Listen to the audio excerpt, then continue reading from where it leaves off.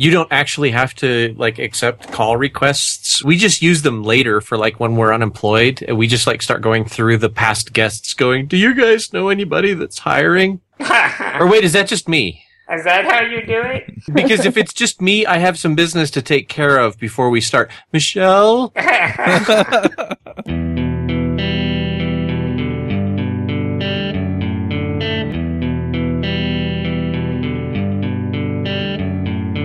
Hosting and bandwidth provided by the Blue Box Group.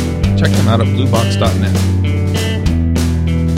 This podcast is sponsored by New Relic. To track and optimize your application's performance, go to rubyrogues.com/New Relic.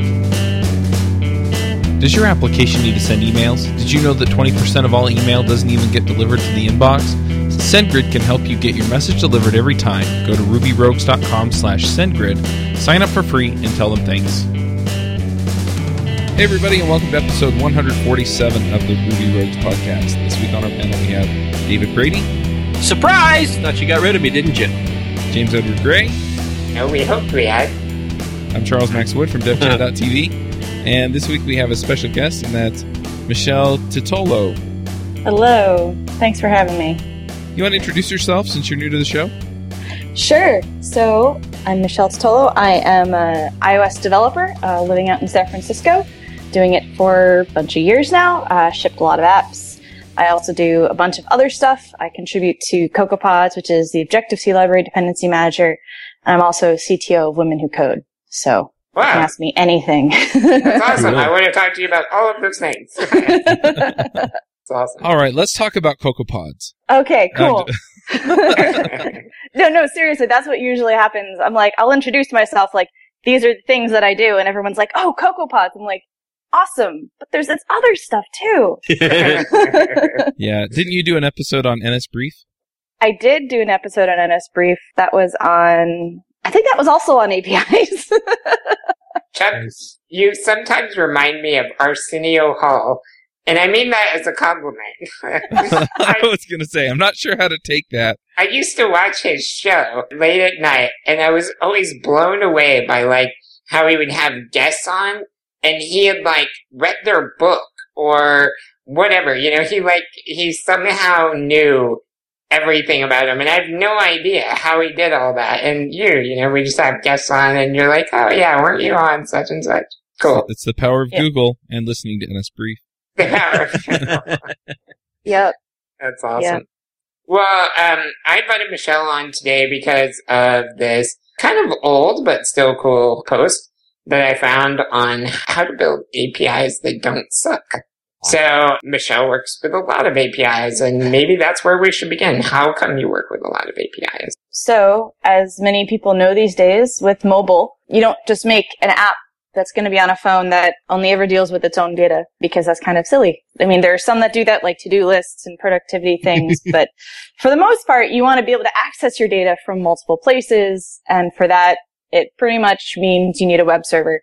So, as I've released over a dozen apps to the App Store in the course of my career, and every single one of them has used some sort of API.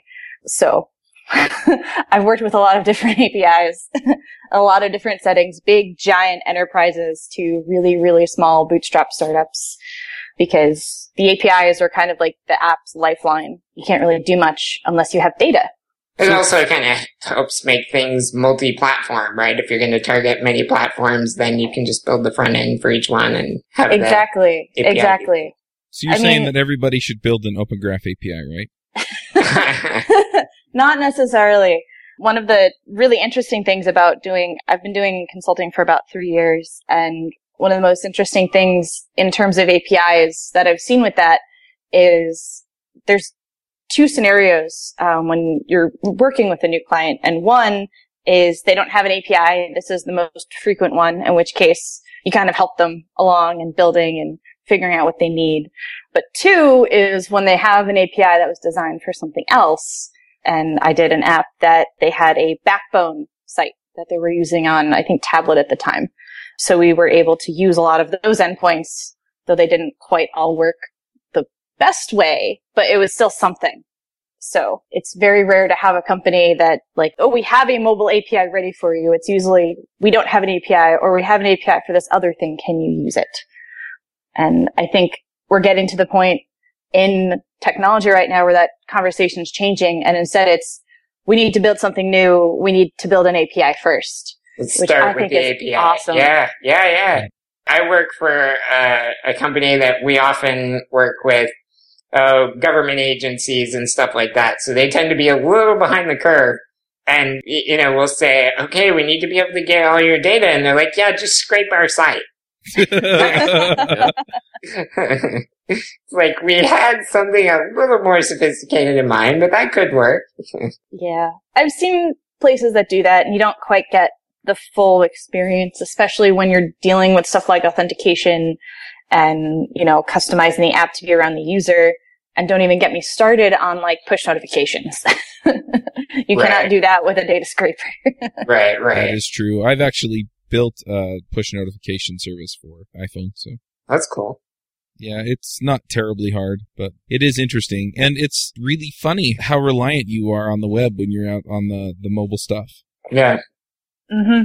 It's something that I don't think people really thought about when, the iPhone first came out. Well, not when it first came out, because those were like JavaScript apps, but once it started to get native, it took a little while for that to become really like the core of most apps experiences depend on an API. Right.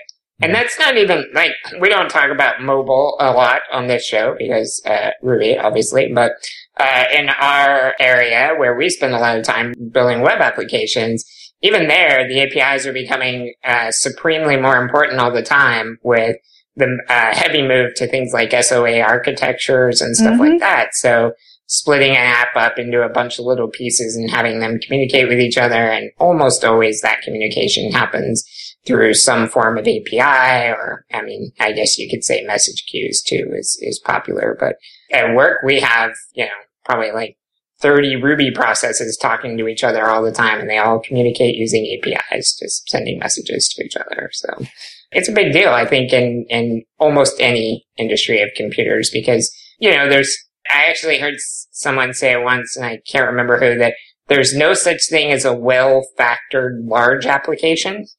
Right, that once you go to a certain point, you kind of you need to start breaking it up into pieces, right, to keep it under control. Mm-hmm. So those are all the reasons why APIs are important. So you wrote this post about how to make better APIs, because I assume you've seen some not better APIs. You're being nice. Yeah. It says how to write APIs that don't suck. Yes. So it's not better and not better. It's sucky and not sucky, I think. How to make APIs that won't make me tear my hair out at the, yeah. I have a solution to that. Dave has the same solution, I think, to tearing your hair out. Yeah, we can tell from your Skype pictures. Yeah, it involves a Bic razor. Our listeners don't get that joke. Yeah. Well, they can't see my shiny head. So tell us, you had 4 points, Michelle. Why don't you give us the first one? Okay, so the first point is conventions. So when I wrote this post, last year, it was after I'd done a lightning talk. So I do a lot of speaking. I try and write a blog post after I speak because my slides are pretty much just single words and they're useless. So, it's been really interesting seeing how the conventions have evolved even in just a year. But even stuff like don't roll your own authentication, use like OAuth. Use an HMAC signature, to HTTP verbs when you're using a get, when you're using a put, when you're using a post. Right. Are you using deletes? Even just, using conventions that are already established in the world of APIs. Like if you have .json at the end of a URL, you should probably return JSON, pretty good. But also establishing conventions within your own API, because I've done a lot of work with APIs that were not built as like a group of APIs that we intend to work together to be this cohesive thing. I remember at one point I did a graph of, we were getting the same object back from I think 3 different endpoints, and each endpoint had different keys. The same object? So it'd be, I think it was like a product, and one of them, the product ID, like each product obviously has an ID, and one of them it would just return ID. One of them was like product _ID. And I think one of them was product capital I, capital D. That's awesome. So establish your own conventions and use them everywhere. Because then, I'm not going to be hitting an endpoint from the client side expecting to get, a product _ID, and all of a sudden I'm getting an ID, and now my app has this bug where I'm like, why is this not showing up? Why is this nil? When it's really the, payloads are not consistent with each other. So it's conventions that everyone uses in the entire world of development. You can pick and choose those, and also conventions within your own system to make sure that it makes sense. Well, so I think some of the conventions are pretty well understood, like, using REST or SOAP or, some of those. Not soap. Please don't use soap. I want to challenge out there. The beginning of that statement that these are well understood, because I've seen them implemented well. Right. Oh my gosh, we just did a SOAP API at work last week, and it was like stepping right back into the 1980s or something. Awesome. Don't do it. What I'm saying is that they define certain specifications and conventions to follow. The thing that I run into most frequently is, like you're talking about with the data structure. And there are a lot of different ways of doing things, and I don't really see like conventions around JSON or XML, God help us, or whatever other, format that you're getting stuff back in. And so it's not just the naming of the keys. I think that's a pretty obvious one. If it's the same thing, it should be named the same thing. But, things where it's like, do I nest? Do I not nest? In JSON, do I have a key at the beginning that defines a specific type? Things like that. And besides being consistent, are there certain approaches to that make more sense than others to you, or? Yes and no. It's one of those things that there are some standards for certain things, like there's a header called I think it's like link header, or I forget the name of it, but there's a header that you can send that passes URLs for like pagination kinds of things. So there are some standards out there for common things, pagination being probably the most obvious one because everyone does it differently. But so you're telling me there are HTTP headers to pass that are standard for pagination? They're not standard, but they are part of the specification for HTTP. Yeah. Okay. People don't realize this, and it's not something that I remember having this debate a couple of weeks ago with some coworkers, and we couldn't figure out if we wanted to use the header or if we wanted to have the information within the response. And this is something that I've seen happen time and time again because of the way that mobile clients process the data, which is slightly different than web clients. We don't always get the full headers back by the time we're actually using the data. Right. So, if you're doing infinite scrolling is the most obvious example. Like, the user scrolls, and it's a user action that eventually will trigger the request for more data. And how do you handle that? Because something needs to be keeping track of, am I on page 4? Am I on page 5? Mm-hmm. Or if you're doing something like you request with like an offset, someone needs to be keeping track of that. So being able to, get that information, obviously the API needs to tell you where you are. Mm-hmm.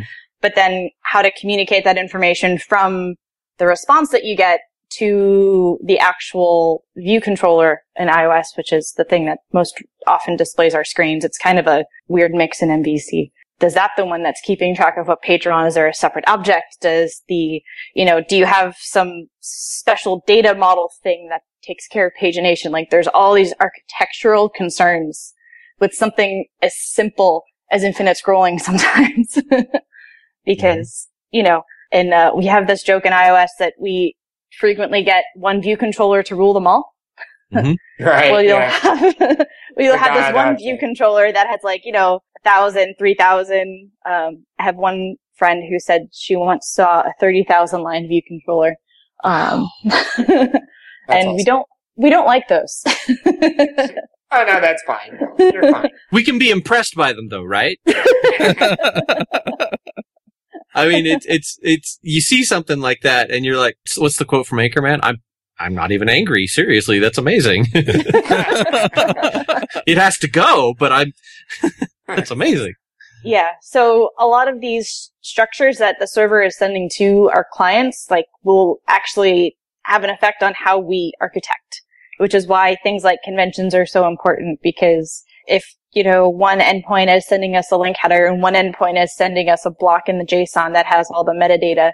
We have to handle that differently. And now we have basically parallel implementations or one object that has to handle both things, which is never fun to be able to handle pagination. So it's been really interesting to see how decisions on something like an API and on the server side can really affect a mobile client. Yeah. Because we're so tightly coupled in some ways. Yeah. Can I point out another pet peeve on this? Go for it. HTTP has these really nice things called status codes. No, everything gets 200.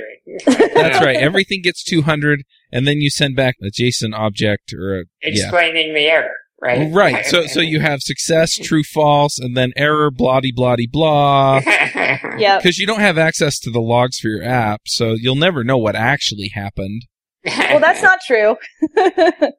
There are ways to do that these days, thankfully. Finally. Well, you can send a body back with most.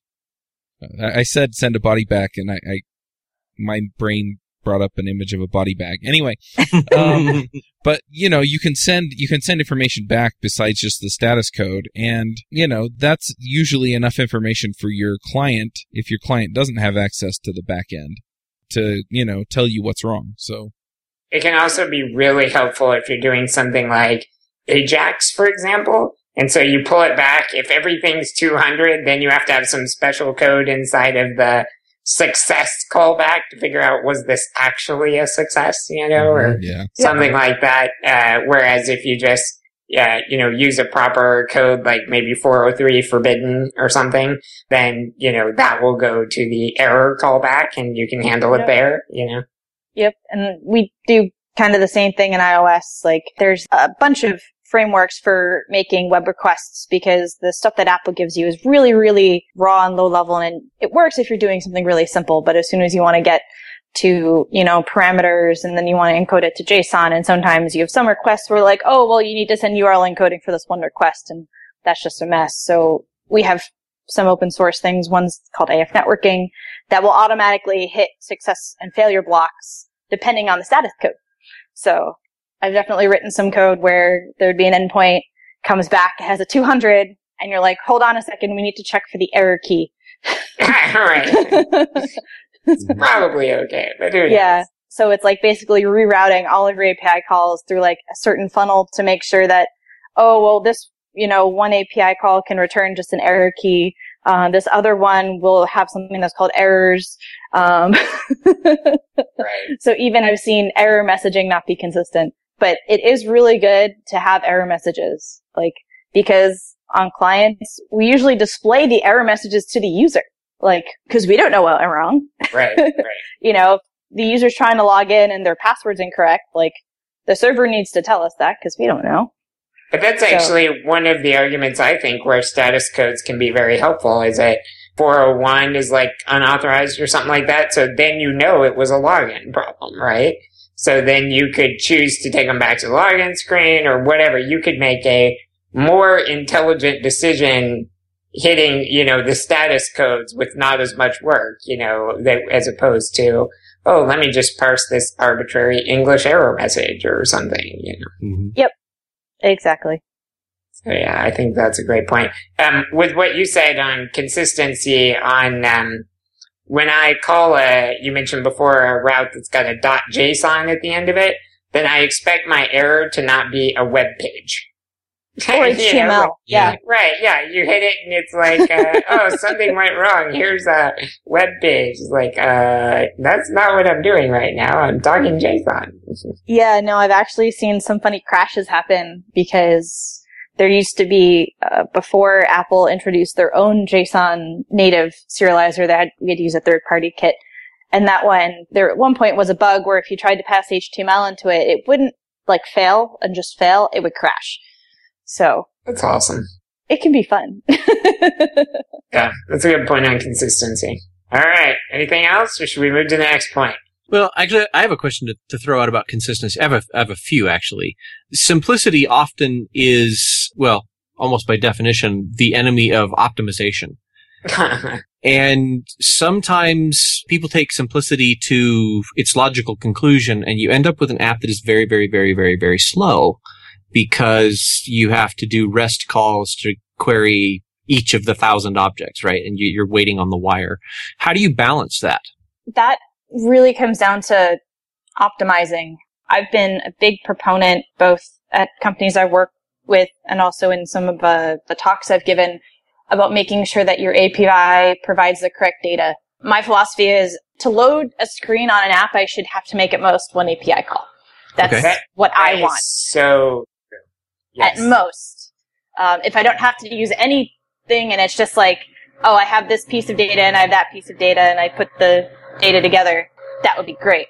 But usually at most, I want one API call.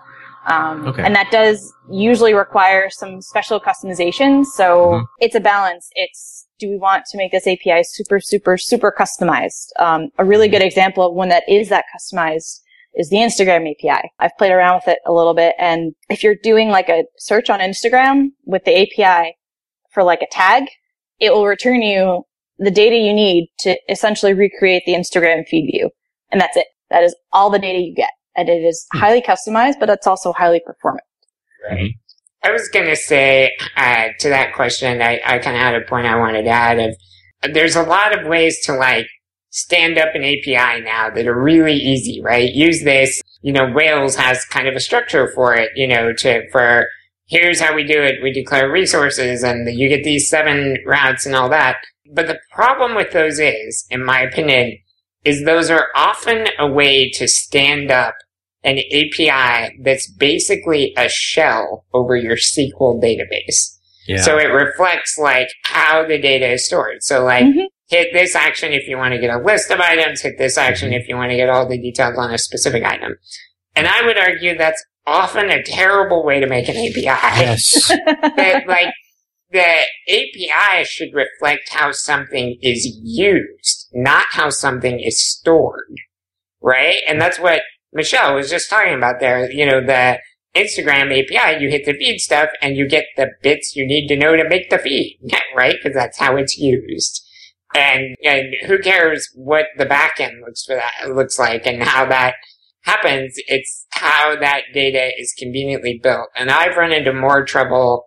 You run into like the N+1 query API problems because it's the way it's stored in the database and I have to get the list and then I have to go through and the list doesn't include the description. So I have to go through to each entry and get the description of each of those items. And thus, what should have been one API call turns into 11, A common thing that I see done with this is you've got an app that's looking at like a dashboard and it's, it's showing you all of the other users and it's showing you your recent feed items and it's showing you, the Instagram stuff from your friends and all this stuff.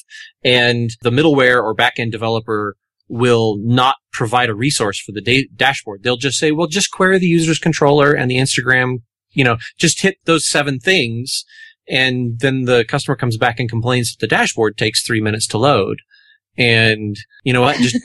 We need a dashboard API that will give you all of that crap, right? Yeah. Right. Then we give you the top level overview, right? And there's some really cool stuff you can do these days with, I saw a talk or a blog post a couple months ago on using something like Mongo as essentially a caching layer. So there's all these really cool caching things you can do to make something like that dashboard API actually be really performant. Yeah. So there's definitely ways to optimize it without having to just be like, okay, let me query Instagram, let me query my user's feed, let me query my user's friend's feed, blah, blah, blah, blah, blah. Right.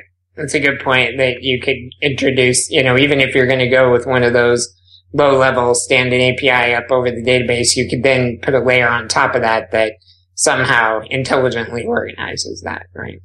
So the other thing you mentioned in following conventions, you talked about, if you have a URL that ends in .json, it should return a JSON data and that stuff.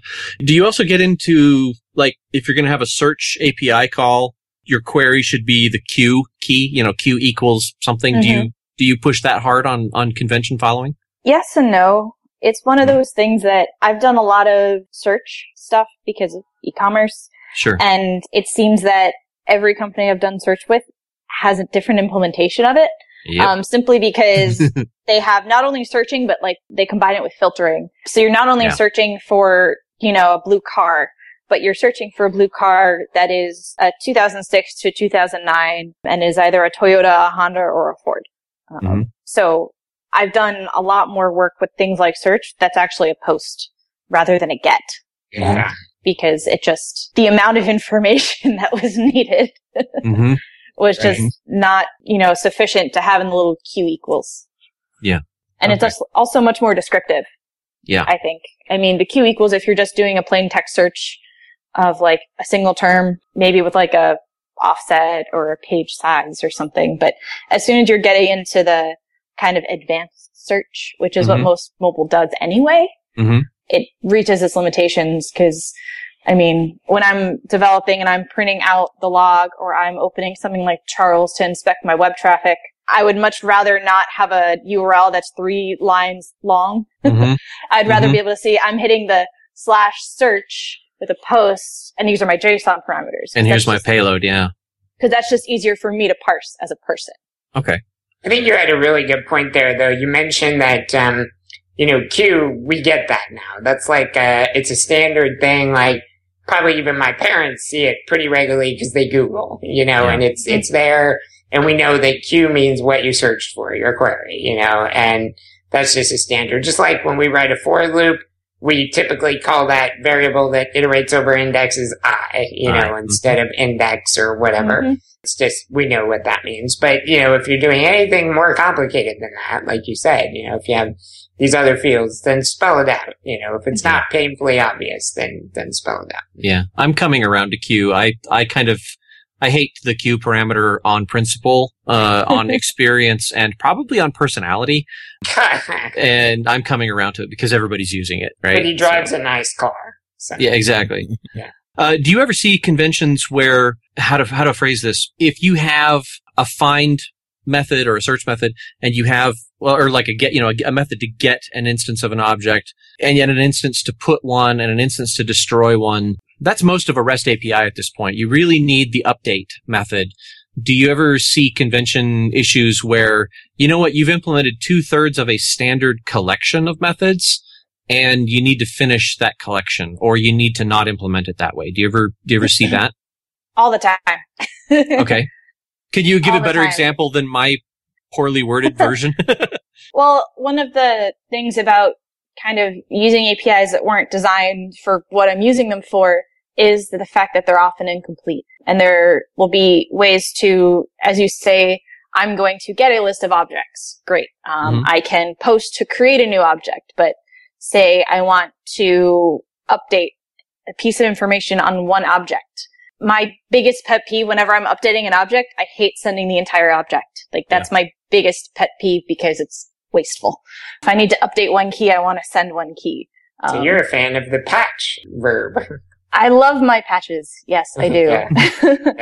I think you should send the whole collection when you want to patch one. The whole collection. I changed entry number 7. I know. I've seen that before, where the only update you have is mass update. Replace the massive collection. Yeah. Here's a new SQL dump of the database. Please upload it. Right. Yeah. So I've seen places that, don't have that update functionality simply because it wasn't there. Like there was no need for it yet. As APIs get built out in a very organic manner where it's, oh, we need this thing. Oh, we need this other thing. Oh, we need that other thing. Usually there's not someone, looking down and saying, oh, hey, we have 3/4 of a REST call for this. Let's finish that out. It's usually, okay, we have these 3 things. We're done. Let's move on to something else. Yeah. So that's, especially on companies that do a lot of agile, that's more what I'll see rather than we have a fully, we have all the REST verbs for this object. And I'm torn on this one because, like Yagni, right? You ain't going to need it. So I'm definitely against overbuilding stuff. But if you implement 3/4 of something and you don't need that last quarter, maybe don't waste money and time building that needless thing, but you should at least put a stake, a trellis basically in the code that basically says, if you need this, make sure that the vine grows this way because, don't come in and write a custom thing for this. Just come in and write the 4th method and you'll be done. Yep. how much of that do you mark out as like comments in the code or some type of, review system? And how much of it do you just depend on the next developer to be a grown up? Because that second thing, I'm starting to become more cynical about humanity. I'm just going to phrase it that way. Whenever I'm on a project, because I've done this so many times and I've seen going, 2/3 of the way through a project and then realizing that, oh, hey, this endpoint we didn't think we needed, we actually do need it. So whenever I have the pleasure of helping design the API and figure out what the needs are and how the, architecture is going to be, what are the data types, I always try and make it as complete as possible. Because you're kind of skipping ahead to one of the later points in the blog post, which is expect the unexpected, because you never, you don't know what's going to happen in the next 6 months, in the next year. Mm-hmm. So this thing that might take a day to make now might save you 3 weeks of work, because you don't have to go through and, okay, we need to get this feature on the roadmap. We need to allocate a developer for this feature. Oh, the developer that built it the first time around is not available to do the work in the time that we have. Mm-hmm. So we need to get another developer who then doesn't know the code base. Right. Et cetera. That's actually a really good point that we glossed over. This is a thing that you see a lot in mobile where, okay, if we're all doing Rails and we're not doing mobile, everyone's a full stack developer and everybody knows the whole system, then leave that call out, because adding that call back later is easy, right? You're not spending a day to save 3 weeks. You're spending a day to waste 3 weeks of maintenance on something that you're not using. But if you're writing out a middleware layer and you've brought in contractors to write that middleware layer, if you're a mobile programmer and you don't do any back-end work and you brought in contractors to write the back-end and they're gone, finding out that you don't have something that you need is now very costly. Yep. And so that's something you should consider as like a project risk, right? And so if that was the case, I would absolutely say, I want a robust API here because I'm going to use it in a way that you don't expect. I also want to point out, and this is just one of my pet peeves, and I run into it all the time, YAGNI stands for you ain't gonna need it. And what it means is if you pick a feature, you're like, oh, I should add delete because, I've done these 6 normal actions, but they didn't ask for delete or whatever, so I should add delete. If you're doing it just to fill that out or whatever, then that is a violation of YAGNI. That means that, you had no reason to suspect there was a delete needed, whatever. You filled it out just to check some checkbox or whatever. That's a YAGNI problem. This is what's not a YAGNI problem that I see people throw YAGNI on all the time. And that's if your boss has been telling you from day one, at some point we're going to have to support XYZ, blah, blah, blah. Mm-hmm. We're not doing that now, but, at some point. And you start architecting the code to make it easier to support XYZ, that is not YAGNI. Yeah. That's, you are going to need it at some point, or all signs point to you are going to need it, right? And so planning for it as opposed to getting to the part where you finally need XYZ and you have to rewrite the entire thing because you didn't plan on that, that's terrible in my opinion. Yeah. Architecting like an interface or what Michael Feathers calls a seam in the code where you can tease the code apart at that seam and replace it with something. That's, if you know something's coming, definitely don't weld those 2 pieces together. Put a seam in between them so that you can replace them. Yeah, I totally agree. And it's exacerbated with mobile. Yeah. Right, and I'm not saying go, architecture astronaut and try to plan out the whole thing. I'm just saying, you know what? When that feature comes, it's probably going to be here. Let's go ahead and leave a hook or something, I think that's a good point. Yeah. Let's go on to the second point. I was about to say that. We've spent most of our time talking about one. Well, the convention one is the one that I have the most ammunition on. In fact, I actually have one more question. I'll throw it out, and then if you guys don't like it, we can just delete it from the call. Or you can just mock me and leave it in the call. Because that might be always my favorite. Chuck will laugh about this because he's seen this happen because we were on the same team when we did it. This is a little bit of a confessional. We had an app that had to have a lot of data that did not change very often, right? So, like in your e-commerce site, right? We've got to send you all of the car manufacturers, right? Ford, Chevy, you know, et cetera. This doesn't change very often, but it does change. And we'd like to not rebuild and recompile the entire app every time we do this. But if I force the end user to request the list of auto manufacturers at startup time, you run into this problem where the first time they access your homepage, they're waiting for all of like kind of the global data for the app to load. Have you seen that problem a lot, and have you seen a good fix for it? I have seen that problem a lot. Okay. Because the last thing that, when someone downloads an app for the first time and launches it for the first time, the last thing you want is a blank screen or a spinner that's just going. Yeah. Because user will close the app and never come back. This app will complete in 45 minutes. Well, and Apple won't approve it if it does that. You'd be surprised what gets through. They're not supposed to approve it if it does. They approved the Crime Reports app. I'll just say that much. Yeah. So there's this delicate balance. So this is usually tackled in two parts.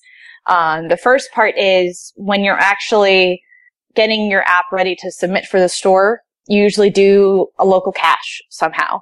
So we usually have some sort of build scheme action that will, hit the API, download a bunch of the data, download a bunch of the image, and then put it into the app. So when the user installs it, there's something there so that they can immediately have something that may be a week old, 2 weeks old, but it's something. Mm-hmm. And that happens every single time you submit to the store. So user downloads version 1.0, there's a certain set of pre-cached data. User downloads version 1.2, there's a newer version of cached data. Mm-hmm. So it gets updated as frequently as, you release your app. But then you also do kind of have to do the whole, okay, there's this one set of information, we need to make sure it's updated, so we need to check for that. That is something that you just can't avoid. And this is where things like e-tags and, cache control, if modified since, that's where those headers really come to shine. Because it's a lot nicer to be able to make a request and do like an if modified since. Like if this was modified since I last opened the app, send me data. If not, tell me all is well and I can proceed. Yeah. Because you still need to do that call. But if you don't get data back and you don't have to process the data and, the app doesn't have to go through and say, okay, I have these two lists of things. Let me see if they are the same. That is so much better for the user. I see what you're saying. If you don't do it with the intelligent way by checking tags and stuff, you can pull the entire list and then you've got, okay, now I have this old list, now I have this new list, and I have to reconcile all the differences. Yeah. I mean, you've just leveraged the inefficiencies of both solutions, right? You've got a bigger download when you get the app, and you have to wait for the stupid list to download when you use it. Right. Yeah. That's so awesome. It's one of those things that you always try and think about as early as you can, because I know a lot of APIs that don't make use of those headers. And I want to see people using them more because I would much rather get no payload. Like, if I can send you something and it comes back with no changes, that is like the most awesome thing for the user and for the client, because then it's just like nothing. Yeah, you don't have to do anything. Exactly. Yeah. Okay, I said that was my last question, but I have one more. And then you can, I promise I will shut up about this. That's awesome. This is, so what I'm hoping you'll tell me is that this is starting to become a well-solved problem, but I've seen this so many times. This is right up there with don't get involved with a land war in Asia. And it's, you're in the middle of developing a greenfield application. You're developing the API. You have total control over the API. And somebody says, I know, let's use XJS, or let's use Angular, or let's use Ember to build our front end. And somebody says, well, we're also building a mobile app for this.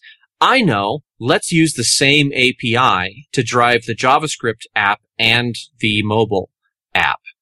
And this has always ended in tears and heartbreak. And I'm hoping that the reason why is just because we were just dumb in the way that we built our APIs. But I wanted to ask you that, like, between like a JavaScript intensive console app or desktop app or browser app rather, versus a true mobile app, is sharing really caring? Yes and no. Okay. Yes and no. depends on how your API is built. If your API is that highly data-driven one where, both clients are going to struggle equally with being like, okay, we have to make 5 API calls to have this one complete data set. Yeah. Both clients are going to have problems with that. Sharing, I haven't seen, aside from the whole getting a 200 back if you're doing like JSON-P, I haven't seen as much problems with that simply because I've seen a lot of times where you're developing a JavaScript app, Ember, Backbone, whatever you want it to be, and it's usually a similar enough experience to the mobile because I know we've gone from the web to the mobile and then it goes back. So you have this thing where, you started on desktop, you went to a mobile and you changed how your experience was for the user. And now that's being translated back. If that makes any sense. Mm-hmm. And then if you have those similar experiences on your native mobile and then like a Backbone app, your endpoints, the data that those two need to consume probably are pretty parallel. Mm-hmm. It's when you start having this thing where you have an app and, the user's using stuff on the app and then they go onto the website and there's like a dashboard. That's not part of the app. And that dashboard doesn't have anything customized for it. And it goes back to the whole, designing APIs for the experience rather than designing APIs around data. So if you're designing around data, that's just going to be painful for everyone probably. Mm-hmm. But if you design APIs in terms of experiences, that can be really great for one and terrible for another. Or if you have similar enough experiences, it could actually work really nicely. That should be the motto for this entire episode is design APIs for experiences. Just so many times you see applications where the API is a really faithful model of the database. Right. And that's just like crazy. It's like Michelle said, she described it right off the bat. If you have a JSON API and a mobile API, and you're talking to one of these things where you've got to make 5 calls to get all the information in a collection, they're both going to suffer. Yes. Right? Like, nobody wins from that. It's that's not how the data is being used. And it's the API endpoints reflect usage or experience, not storage. Right? Mm-hmm. Yeah. So the question that I have then is, we did talk about a dashboard and, so do you make an API call for dashboard and have it give you back all of the objects or, records that it needs to? Or do you actually, do that per widget? Because then, you're typically then, you're going around the typical convention of saying, get me all the users or something like that, where that's, pretty well defined by REST or whatever. I would say that's when, if you're doing something like a dashboard and you really, really want it to be highly performant and you have those data-driven APIs available, this is when something like a middle layer for caching will be your best friend because you can have, some caching layer that you hit that one caching, like it's like /user dashboard or whatever. And that has all of the information about all of those other different data objects already cached. And it can go and refresh them individually.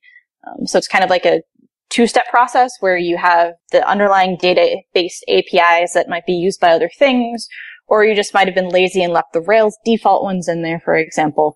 But then on top of that, you create something that is highly customized to what you're doing because that's how you can optimize for performance. One of the cool advantages about something you're talking about, like a caching layer, is the concern with adding the whole separate dashboard action is then, okay, I'm going to repeat how I do these queries and stuff. And so then, then someday we change the query of how we get the users and have to remember to hit that in both places, where it's being done twice. Whereas this caching layer, because it's just reading from the lower data layer, but then saving it in a more intelligent way for that usage, it's going to be aware of changes underneath as they happen. So it's kind of cool. Exactly. I'm always a big fan of creating at least one layer of abstraction so that something can change underneath you and then it doesn't necessarily break everything.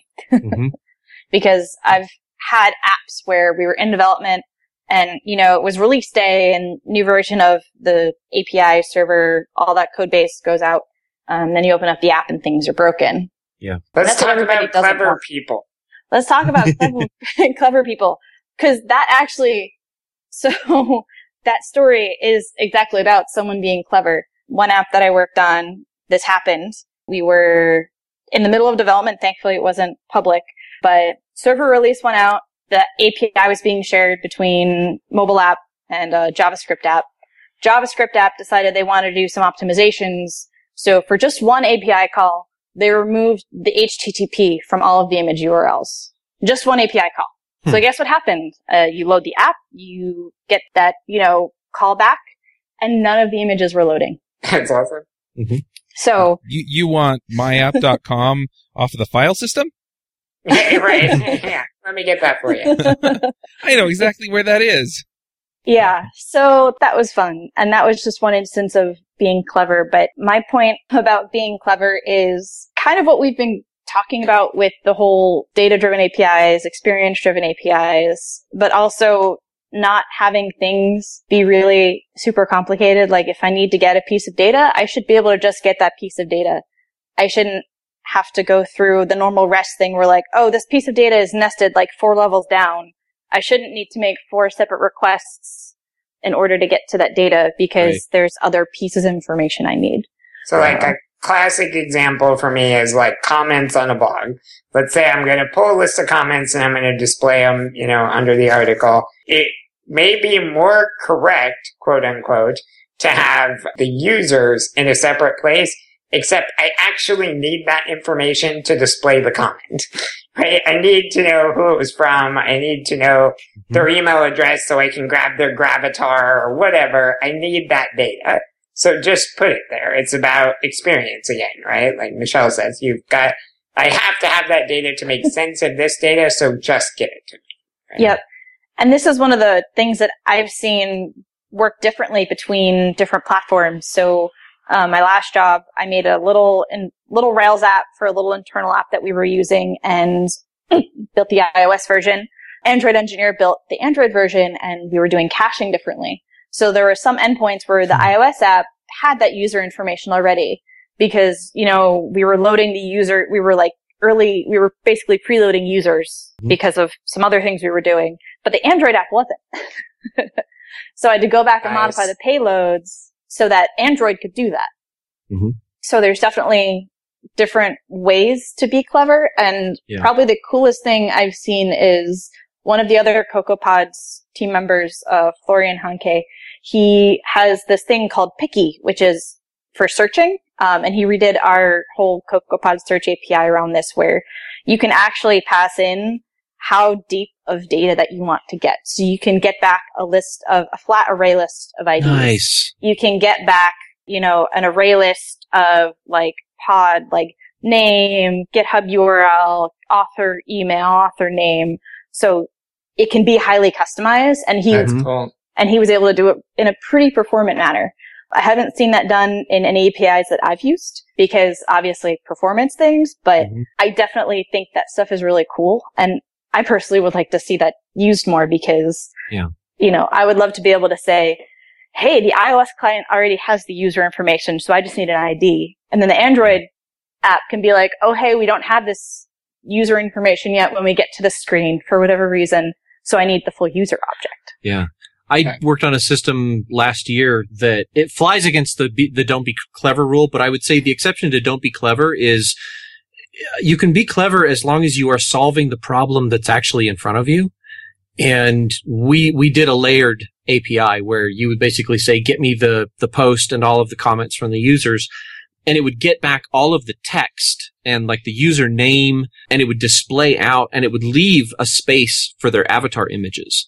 And the reason we did that, we didn't include avatars or any of the really heavyweight data, was because it turns out that the users of this system were all on 3G networks. They were out in the middle of nowhere, like doing natural resource research. So I mean, they're on like radio towers. They're lucky to get 256K downloads. And so the first hit, we would give them all of the data. And they could be scrolling through things while avatars slowly came down, and they could go to a different page and just abandon the avatar download thing. If they wanted to wait for the avatars, they could. But so we did it in a layered approach where, you could basically say, give me all these things, but don't give me the really big data that's just there to make it pretty. Give me the essential data and then go back and make it pretty. And it was actually, it was a multiple request thing, but we did that deliberately so that we could, rely on the local cache and, basically get off of the wire as much as possible. Yep. Yeah, cool. And that makes sense. Like if you have reasons to do those things. Sorry, I'm really bad at having points today, aren't I? My point was you can be clever, but solve the problem in front of you. Don't solve problems that aren't in front of you. Exactly. Yeah, I had that this morning. I was pairing before I came on the show, and somebody had submitted a bug on the CSV library, and so we went hunting for it and figured out what it was, and it was like, oh, we can just pass this extra parameter, and so we passed this extra parameter, and that broke an expected interface, and so a bunch of tests began failing. It was like, oh, well, we can make that one optional, and so then we made that one optional, and then it was like, okay, but when it's not there, you have to do it this way, and it's like, we did that, and my partner, all the credit to my partner for saying, talking me off the ledge, it's like, okay, we're now like 3 levels beyond the actual problem. Maybe we should go back. It's like that GIF that was going around Twitter last week of the guy who comes home and the light bulb's out. So like he goes to get a screwdriver and there's something wrong with the screwdriver. Yes. So he can't, and then he's like, okay, so I have to go to the hardware store. And then he turns out there's like a problem with his car. And he's like, has to fix his car. And then the wife comes home and she's like, oh, did you notice the light bulb's out? And he's like, what do you think I'm fixing? Yeah. Because that's what happens. Yep. Too true. So almost always when you just get ridiculously clever and you're thinking, this will be the greatest thing ever. And then somebody reads the API documentation and their eyes just glaze over. Yeah. I have to confess, I do really enjoy just that smooth feeling of a freshly shaved yak. We all do, David. That's the problem. Yeah, that's the problem. Yes. That's the problem. I need to go look up a yak call that I can put in a sound, soundboard. It's awesome. Okay, so documentation, which we were actually just kind of talking about in one way. What do you have to say about documentation? Please have some. Yeah, my documentation is, this is a RESTful interface. Yeah, no, that's not useful. Yeah, not helpful. Not helpful at all. Especially since nobody knows what that even means. So exactly. Yeah, don't start there. Especially once you get into the different flavors of REST, which there are many of, as I've seen. So my favorite type of documentation to receive is one that has an explanation of all the endpoints, explanation of all the parameters, including what type of stuff should I be sending? Should I be sending a string, date formats? Are you doing true, false, or 0, 1 is also a big one, because JSON parsers in Objective-C will automatically go to 0, 1 most of the time. Fun story. And then things like, I would like to be able to click a button and make a request, like in your documentation, and also have samples. Because a lot of the times when we're going through and building up our, responses, our models and all of that stuff, I want to just quickly go through each object and say, okay, I'm getting this key from the server for that property, I'm getting that key for that property, and I want to do all my mapping. So if I don't actually have like a response that shows me what's nested, what are the different connections, what do I have to do to transform, because since JSON doesn't support a lot of types, things like dates, I always have to write a custom date formatter to be like, okay, so the server is sending me this kind of date format, so I need to parse that into an actual date object, because that doesn't happen automatically. Right.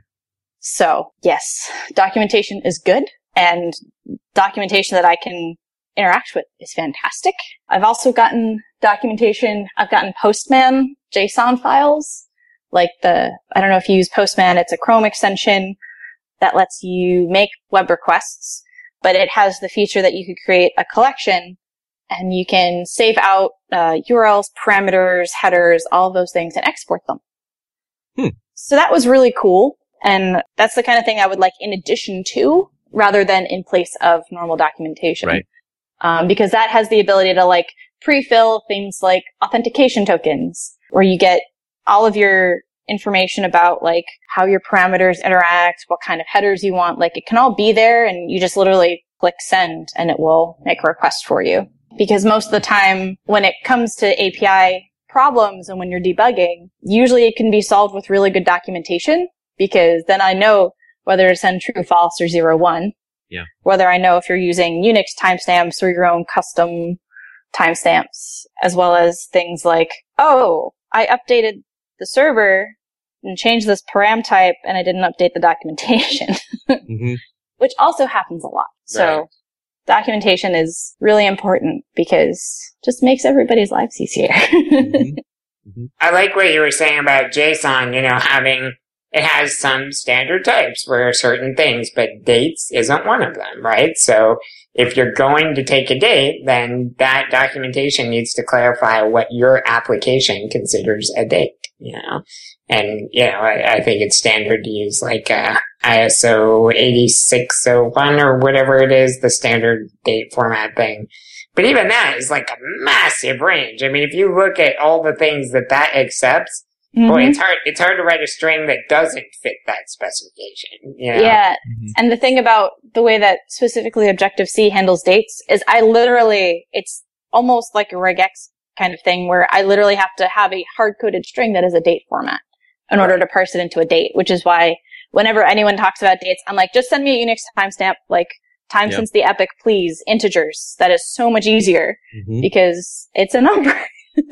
Right. Rather than like, oh, does this format have the T in there? Is there a space there? Is it a capital Z? Yes. Yes. I know exactly what you're talking about. And just so we're clear, those seconds since the epoch are in UTC 0. 0. Exactly. Yeah, exactly. That's a really good point. And a lot of these issues, the defining the type and all of that, there's other ways you can do this too. For example, we talked earlier about the HTTP link header. One of the things the link header can be used for is to define a profile. So if you have a JSON payload, for example, then, like we said, JSON defines the structure of your data, but it doesn't necessarily define what the individual keys and stuff mean.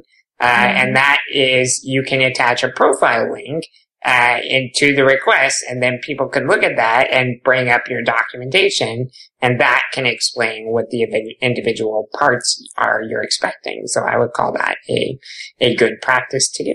Yep. And another thing about documentation that's always fun is that people kind of don't think about the lifespan of APIs. So, someone downloads an app on their phone today, they could still be running the same version of that app in a year. Yep.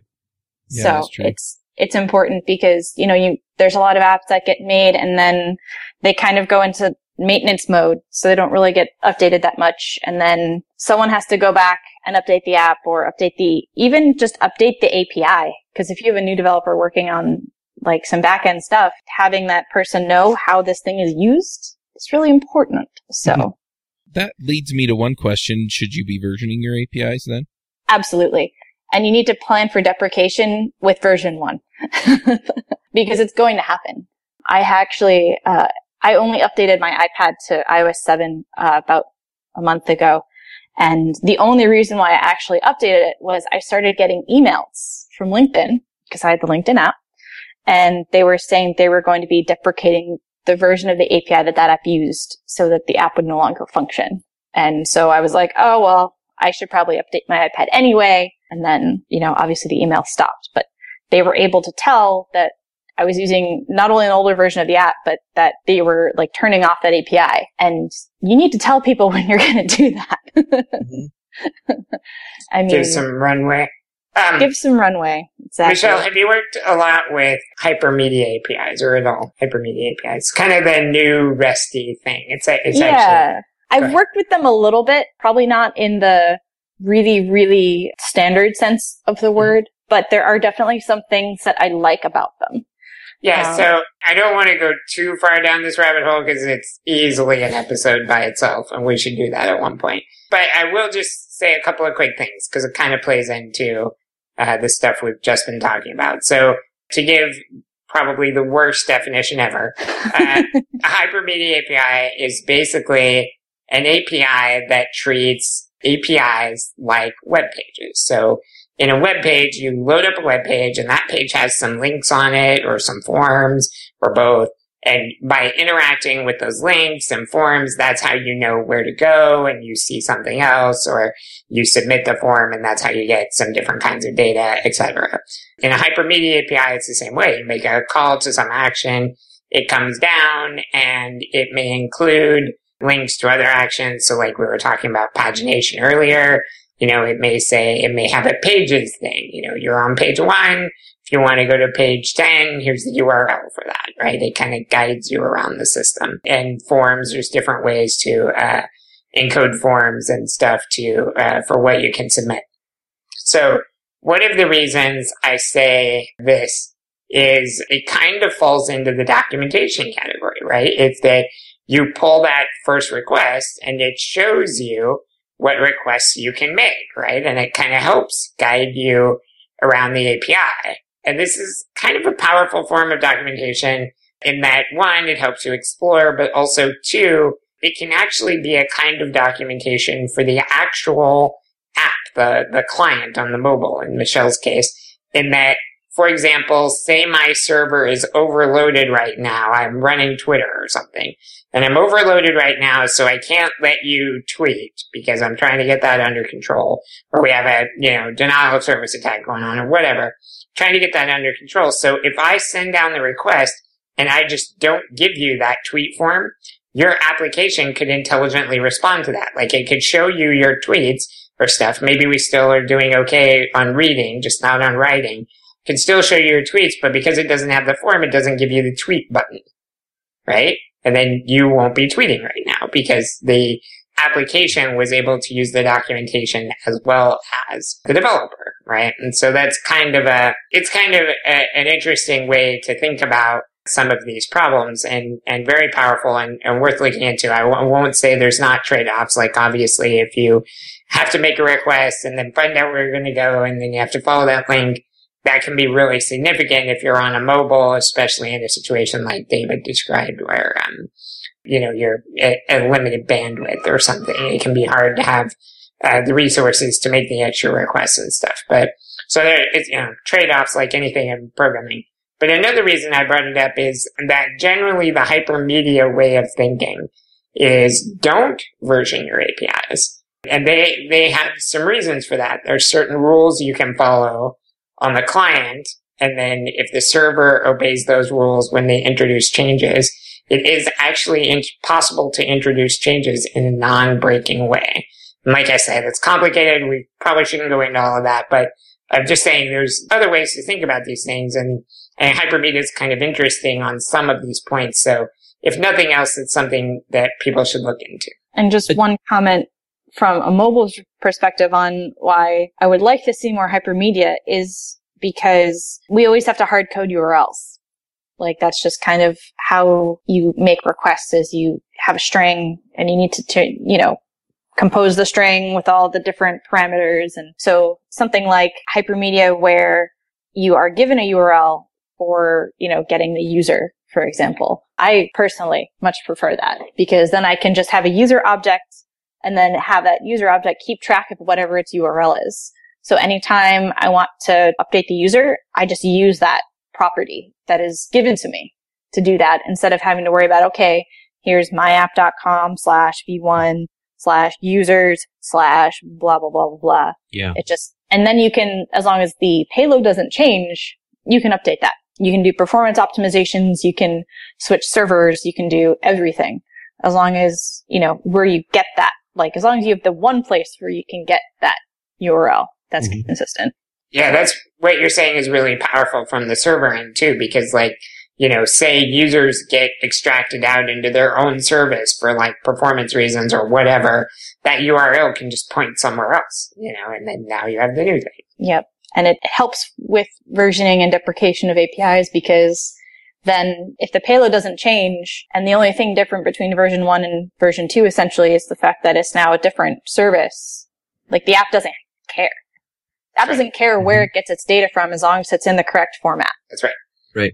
You're not changing the shape of the payload, but you're changing the content of what the API returns. So technically, you haven't changed the version of the API, right? I mean, you've changed what the API has in it, and it can be equivalent to an API change in the other style, but ultimately your payload shape is the same. Right. And good hypermedia clients follow certain rules. Like one of the rules is ignore anything you don't understand. Yeah. So that if you add something to, the list of things you can do on a given page, and it's scanning over that and it just doesn't understand it, it's like, oh, whatever, skip, and that allows you to make changes without having to specifically version your API and stuff. And there's more to it than that. I'm definitely simplifying, but you get the idea. Yeah, cool stuff to look into. A friend of the show, Steve Klobnik, has a great book on it called Designing Hypermedia APIs, and I'll put a link in our show notes. You should check that out. Cool. Yep. All right. Do we cover it? I think so, because we already did the fourth lesson, which was expect the unexpected. Yeah. Expect David Brady. Right. Hi. Yeah. People gonna do dumb stuff. Wait, are we still talking about me? Maybe. I had to ask, so that answers the question, right? All right. So should we get to the picks then? Sure. All right. James, you want to start us with picks? I can do that. I have 2 picks this time. First of all, we switched off of Campfire recently for our company chat, and we moved over to FlowDoc, which I think Avdi has mentioned on the show before. But if you are still using something like Campfire and you have not moved over to FlowDoc, you are totally missing a killer set of features. Just to hit a couple of the highlights that have been super popular with our crowd, you have this ability in FlowDoc to basically fork the chat at any point. So like you're just chatting along, somebody mentions something and that kind of turns into the big running topic. You can just hit a button and follow just that stream of related messages. Or split those out, have 2 conversations at once about different things and follow it without having to read the chat and figure out which one's going to which one. It will show you which one's going to which one because of these little highlighting and stuff. Really cool stuff if you work with several people. And another feature that one of our friends loves is they have an IRC bridge. So you can just connect over IRC if you like, and you're in the channel. And you still get most of the features, including that fork chat I was talking about. It pulls that off. Amazing stuff. So FlowDoc, super cool set of features and stuff. If you're still on Campfire, you really got to check it out. My other pick, just for fun, I've been playing a game called Don't Starve, which I got off of Steam. And I would describe it as kind of a 2D Minecraft-like thing, except crazy hard. I die all the time, and it's great and just really has you working for it. And I know the first time I think my record now is I've lived like 13 days. And I just know, the first time I have this long, great run, I'm going to feel like it's been a massive accomplishment in my life because I've had to work up to it incredibly well. So if you enjoy a good challenge, it's a fun game. So those are my picks. Awesome. David, what are your picks? I just have one today, typing.io. This is just a little website that is like typing lessons, but it's for programmers. So they've got a little JavaScript interface where you have to type, what's on the screen and you work your way through. But the subject matter is like, you can go in and say, oh, I want to do Ruby code. And so you click on it and it gives you the source code from Rails to type on. So you actually get to practice using the curly brackets and the braces and the pipe symbols and whatnot. They've got, examples or typing lessons basically in whatever, well, not whatever, but a bunch, like 10 or 15 different languages, that you can play with. And this is, really relevant for me because I just got an Ergodox keyboard. I guess that's my second pick, which is Ergodox, keyboards, which is a completely open source keyboard. And it's in a weird shape. It's meant to be a lot more ergonomic, and it has completely ruined me for the ability to type on any keyboard, including itself. So I'm now no longer able to type at all. And so I've had to start taking typing lessons, and I was very happy to find a website that would give me typing lessons in source code of languages that I use regularly. And if you give them like $5 a month, they'll let you upload your own projects to practice typing on. And the fun bit is at the end is they'll give you like a breakdown of like which fingers make the most mistakes, what keys you have the hardest time with, how likely you are to make, there's a word for it, but when you make a mistake and then you keep typing, collateral errors is what they call it. when you've made a mistake but you keep typing, that like stacks a multiplier on your errors. And so it lets you know that, hey, you know what, you screw up and then you type 10 more words. That's a habit you want to get out of if you're going to, do the perfect practice kind of thing that Katrina's taught us to do years ago or months ago. And so that's my pick, is typing.io. And if you want a keyboard that will absolutely be indispensable and yet make you hate it, and yet make you unwilling to leave it behind, Ergodox is just freaking amazing. So what do you mean by an open source keyboard? Okay, so the keyboard that I am using, the schematics for the circuit board are freely available online. All of the keys and key switches, all of the electronic components, they give you DigiKey part numbers that you can just go order all of the parts for it, and then you can solder it all up together. You get a teensy USB controller and solder it to the board, and then they give you the source code to the firmware to turn that into a keyboard controller. And at the end of the day, you plug it into your computer, and the teensy device says, "Hi, I'm a keyboard," and the computer says, "Oh, hello, keyboard." And you can now type. And it's a keyboard that comes in 2 pieces. There's no space bar. It's like you've got a thumb cluster under each thumb and keys under each finger. And by open source, what I mean is the entire thing is reprogrammable and all of the hardware is freely available and readily available. There's nothing custom on it. So I have reprogrammed the firmware on it to change the key layout for myself. I broke it, or actually it came to me missing a diode. And I went to the schematics and found the diode that was missing, and I soldered a new one on. So, like 99% of the people listening to this are just horrified by this. But that 1% of you are going, "That sounds so freaking cool." You need an Ergodox keyboard. Massdrop.com. If nobody's picked that, that's my surprise third pick. Massdrop.com. They will, every 3 months or so, they will build and assemble these keyboards and send them out to people, and they will do it for a lot cheaper than you can buy all the parts yourself for, because they wait until they've got like 100 people ready to buy the keyboard, and then they go to DigiKey and they say, "Hey, give us bulk discount pricing on this."